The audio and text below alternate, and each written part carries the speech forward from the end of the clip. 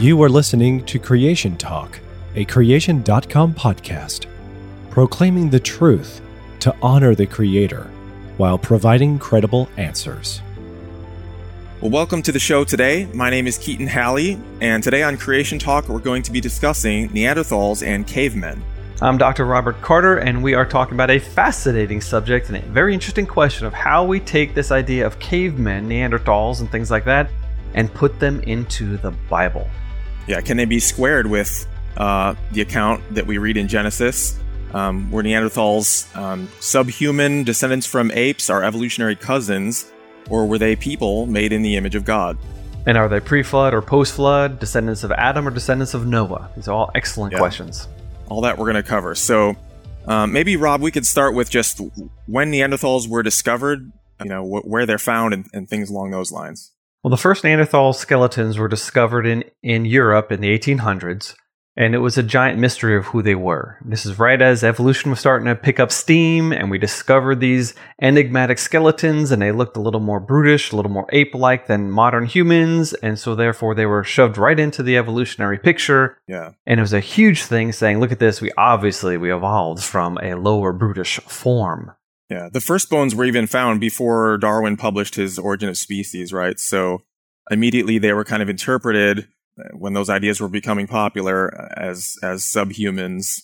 And even today, right, we call another person a Neanderthal. It's not exactly taken as a compliment. No, it would not be. So the popular imagination is kind of the idea that Neanderthals are less than human. Yeah, and it's always the way they've been pictured. They're kind of stooped over, usually carrying a big club, maybe dragging a woman by the hair, or they got a bone in their hair or something like that. It's really quite silly the way they've been pictured. In fact, even a lot of modern depictions of movies or documentaries, I keep seeing the same exact stock footage of this guy in animal skins silhouetted in the front of a cave, and he's kind of like doing this sort of thing. I've seen this like in 3 different documentaries, and it's ridiculous because the guy would be freezing cold. Yeah, Neanderthals weren't stupid. Yeah. If they're smart enough to wear a skin, they'd be smart enough to tie it tight so that it's actually close-fitting, warm clothing, not just like a skin draped over your shoulders. Yeah, and I know some of those early reconstructions, they also showed them with bent knees and so forth, which doesn't make sense for efficient walking, but that's the way apes sort of stand up, right? So they were trying to connect them to ape-like ancestors. The first Neanderthal skeleton discovered looked like he had rickets, which is caused by a vitamin D deficiency, which causes the warping of the long bones, and arthritis. And so, of course, this individual was suffering, and he had a stooped-over posture because of disease, not because he was transitional between the ape way of walking and the human way of walking. But that image has stuck with us now for over 150 years. And we'll get into their anatomy later. We wouldn't say that all the distinctive features of Neanderthals were attributable to disease, right? There actually were. Yeah. Yeah. But most of the public is not necessarily aware of is that evolutionists themselves have really rehabilitated the image of Neanderthal man over the years. And today, when the sculptures are made and put in museums and magazines, they look quite a bit different than those early reconstructions. Oh, yeah. They look human. They look modern. Now, they're not quite the same as modern man, but they're not any more different than a major racial group of people. I mean, there are tall people and short people and people with big heads and people with little heads. And you can get groups of people that look similar to one another and different than other groups of people. They're essentially, even though I don't like to use the word race, they're essentially a racial group that lived in Europe and Asia in the early years after the flood. Yeah, and that'd be from a creationist perspective. But yeah, we do find the bones in Europe and the Middle East and Western Asia. And we've only found something like 500 Neanderthal skeletons. Although that's quite a bit. It's not just a few scraps and bits of bones. We find very complete skeletons. So we do have a good idea what Neanderthals looked like. Yeah, and it's important for people to know that we have that much information about them. It's not just one skeleton. It's a whole bunch and found over a huge range. I mean, thousands of miles. Yeah. And we can even see in some bones, there are some groups of Neanderthals, like specifically ones that live in Western Spain. They look much more like modern humans. But those are also the earliest Neanderthals. So it looks like in the years after the flood, as they inbred and inbred and inbred in a very small population over a long time, centuries at least, they became more and more distinct. The earliest ones don't have the classic Neanderthal shape. Yeah, and I know a lot of the sites where we find the bones. You can't even find skulls and skeletons that are classified as modern humans, Homo sapiens, and yet some of the same features that you find in Neanderthals, you can find in those bones. And some are even hard to classify because they have mixtures of traits. And genetically, we've also discovered individuals that are mixtures of Neanderthals and modern humans, and another enigmatic group called Denisovans, which we might get to a little later. In fact, if you think about, genetics is telling us that these groups of ancient people interbred, which tells us that these are Homo sapiens because they can interbreed, they're the same species. But if you think of like all the vast eons of time the evolutionists want to believe in, and even if an interbreeding event happened, the probability of you finding an individual that's 50% human, a modern human, and 50% Neanderthal, you're never going to find that person. And yet we have.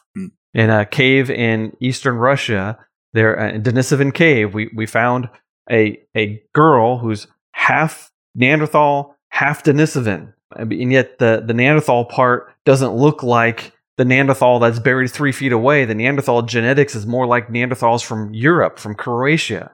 So we see interbreeding in the genetics. We see intermediaries in the bones. Yeah. It's quite clear that this is not a species. It's a people group. And the Denisovans, if people aren't aware of those, that we haven't found like a complete skeleton of a Denisovan to know what they look like, but they were initially identified based on just some teeth and finger bones, I believe it was, from this cave. The first one was one finger bone from Denisovan cave. Since then, they found some teeth, some a jaw that they think in Tibet actually, which they think might have come from one, and we find their genetics in East Asians. So we know that they were people, and we know they left descendants. Very good. Why don't we talk a bit about just different categories of evidence that Neanderthals were, in fact, human beings? That even though evolutionists sometimes classify them as a distinct species, Homo neanderthalensis, there's good evidence that they could be reclassified as Homo sapiens. From a creationist perspective, they'd be, as you said, people who descended from Noah and the people aboard the Ark. So why don't we first talk about their anatomy of Neanderthals? Did their skeletons look like people alive today? Yeah. They're a little shorter than your modern European, but they're not shorter than the average human across the world. They're stocky, they had thick bones, they had big muscle attachment sites on the bones, which means they were very muscular. Their rib cage was modern humans, we have what's called a barrel-shaped rib cage. Mm-hmm. Their rib cage flared out at the bottom. It was a bell-shaped rib cage, but that's not that big a deal. Mm-hmm. They don't have an ape-like skeleton. They have modern human hands, modern human feet. Hands and feet, yeah. Now, like us, unlike many of the other, like the Australopithecine fossils that we find. Yeah, those would be clearly ape-like have a toe hands. Separation. Yeah. Yeah. Like our thumb, right? Yeah, we have a thumb, but chimpanzees have a toe. Their big toe kind of does that also. That's not a modern foot. Neanderthals have a modern foot. Yeah. Now, what separates them, though, what makes them different, a bun in the back of their heads called the occipital bun. Mm-hmm. They have a sloping forehead. They don't have much of a chin.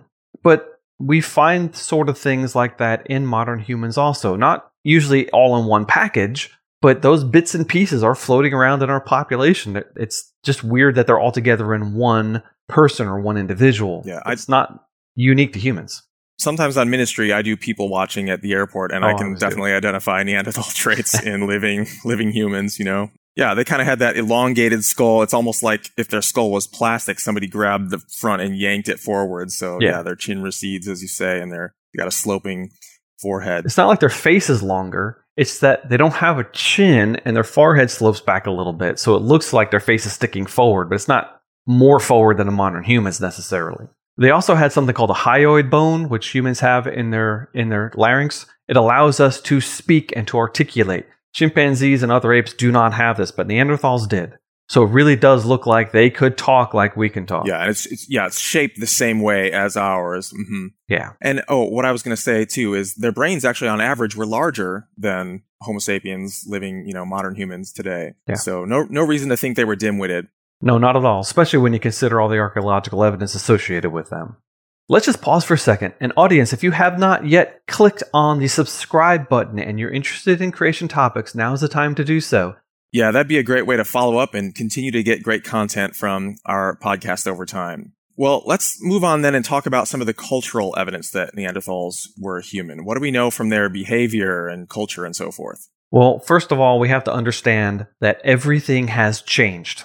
Most people aren't aware of what has changed. The amount of archaeological evidence we find associated with Neanderthals that points to them being human is astounding. It's not just a little bit.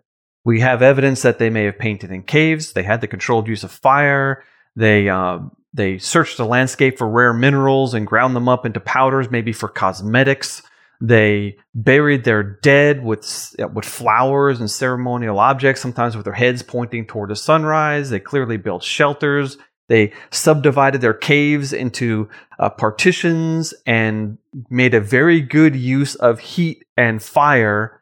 So it's not just a cold, damp place. They had skins and things like that. It's all sorts of crazy things that no one expected from these supposedly brutish half-ape people. They are clearly human. And that brings up a point too about did they always live in caves? We often talk about cavemen. Of course, we have people living in caves today, so just because you do live in a cave doesn't make you less than human. True. Yeah, I think you mentioned their shelters. Some may have lived in caves, but we also find shelters that they created outside of caves. It would be almost impossible to have an entire population living in nothing but caves. They're just too few and far between. Most caves aren't really suited for long-term habitation. They're just too uncomfortable and too wet or too hard to get to.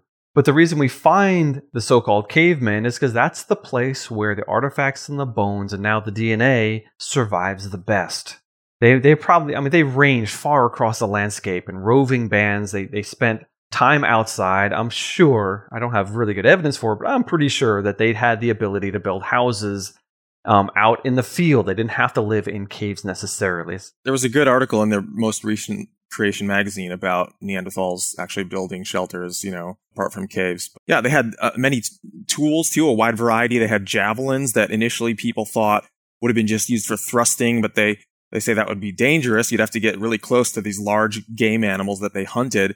But they realized these are great. They're like weighted just right for throwing long distances, and they're very accurate and so forth. They even built hafted tools, that is like composite, like a wooden shaft with a stone tip or something like that. They also used a glue made out of birch bark by boiling down the birch bark. Yeah. And they would actually glue their spear points to their spear shafts. So while the rest of the world was taking deer guts and stripping out the intestines and making line out of that and tying things to their spears, Neanderthals were using a super glue. Yeah, very good. So clearly all this behavior is consistent with them being made in God's image. Yeah. Let's just maybe conclude with talking more about some of the genetic evidence, because now we've been finding DNA, retrieving it from these ancient Neanderthal bones. And what does that tell us about their relationship to modern humans? Well, shockingly, it tells us that they were actually human. The earlier Neanderthal DNA evidences, they're looking at mitochondrial DNA, and they said, look, we found a mitochondria from Neanderthal, and it's not found in modern humans. Therefore, Neanderthals and modern humans must not have interbred. Mm-hmm.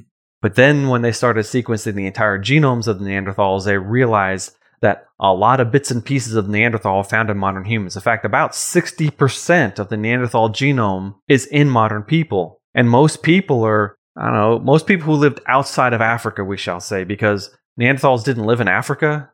So it shouldn't be a surprise that they didn't leave any descendants. Well, there's no descendants of Neanderthals in Africa. They're pretty much all outside of Africa. Yeah. But 2 to 3% of our genomes, if you're non-African, come from Neanderthal. It doesn't sound like a lot. So that means you and I, like our ancestors, some of them were Neanderthals. If you go way back. Yeah, 2 out of every 100 ancestors was a Neanderthal. So we're not talking about a single interbreeding event. We're talking about people group that just merged together. So the Neanderthals are living in Europe and Asia after the flood, and later on, a larger group of people moves into the area. We call them modern man, if you want. Yeah. There was probably warfare, there was probably a lot of cultural strife, but people are people, and people do what people do, and therefore Neanderthal genes are with us today. Yeah, kind of their particular signature we find.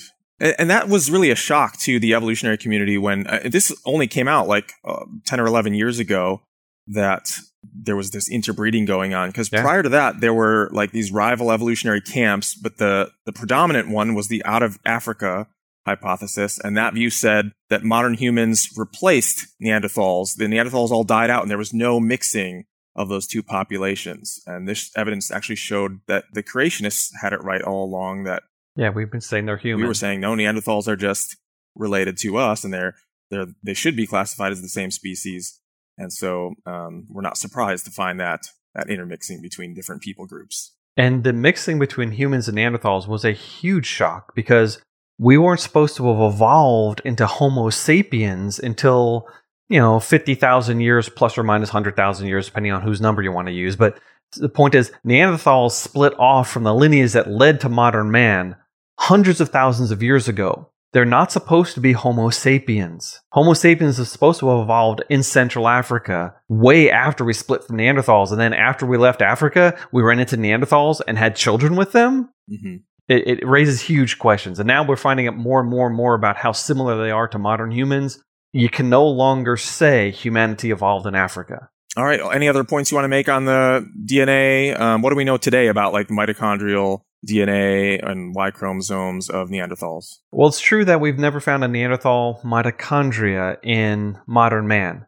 But the Neanderthal Y chromosome, which for a long time we didn't even have one, it was the weirdest thing that every time they sequenced the Neanderthal skeleton, it was a female. But then they finally found a male, and we had this partially sequenced Y chromosome. It was really degraded. It was really bad quality. We had that for a long time, but just a year or two ago, someone went and did a high-quality construction of a Neanderthal Y chromosome, and it was very similar to that of modern man.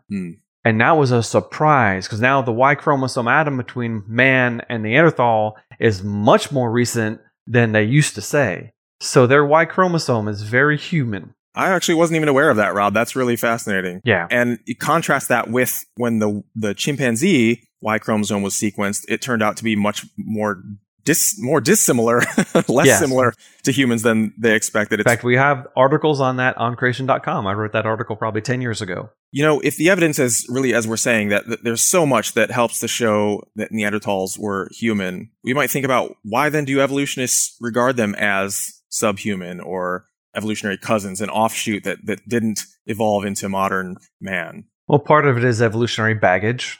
It's hard to say everything we've been saying for the last 200 years was wrong. It's not easy to do. Yeah. Some of it is also you have these cultural memes in your head where you're just assuming things are true that aren't, and it takes a long time to work those things out. Mm-hmm. The other problem is that it conflicts with the out of Africa theory, which is the predominant idea of where humans evolved.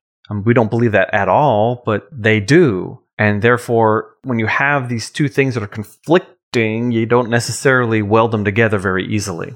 They have a certain paradigm, a framework for interpreting the evidence, and then they fit the evidence into that story they're telling, insofar as it can be. And I think a lot of it is bias in the reconstructions. But really, even among evolutionists themselves, there are differing ideas and competing theories and so forth. So a lot of the times we can agree with a certain evolutionary camp that sees the evidence more like we see it as creationists.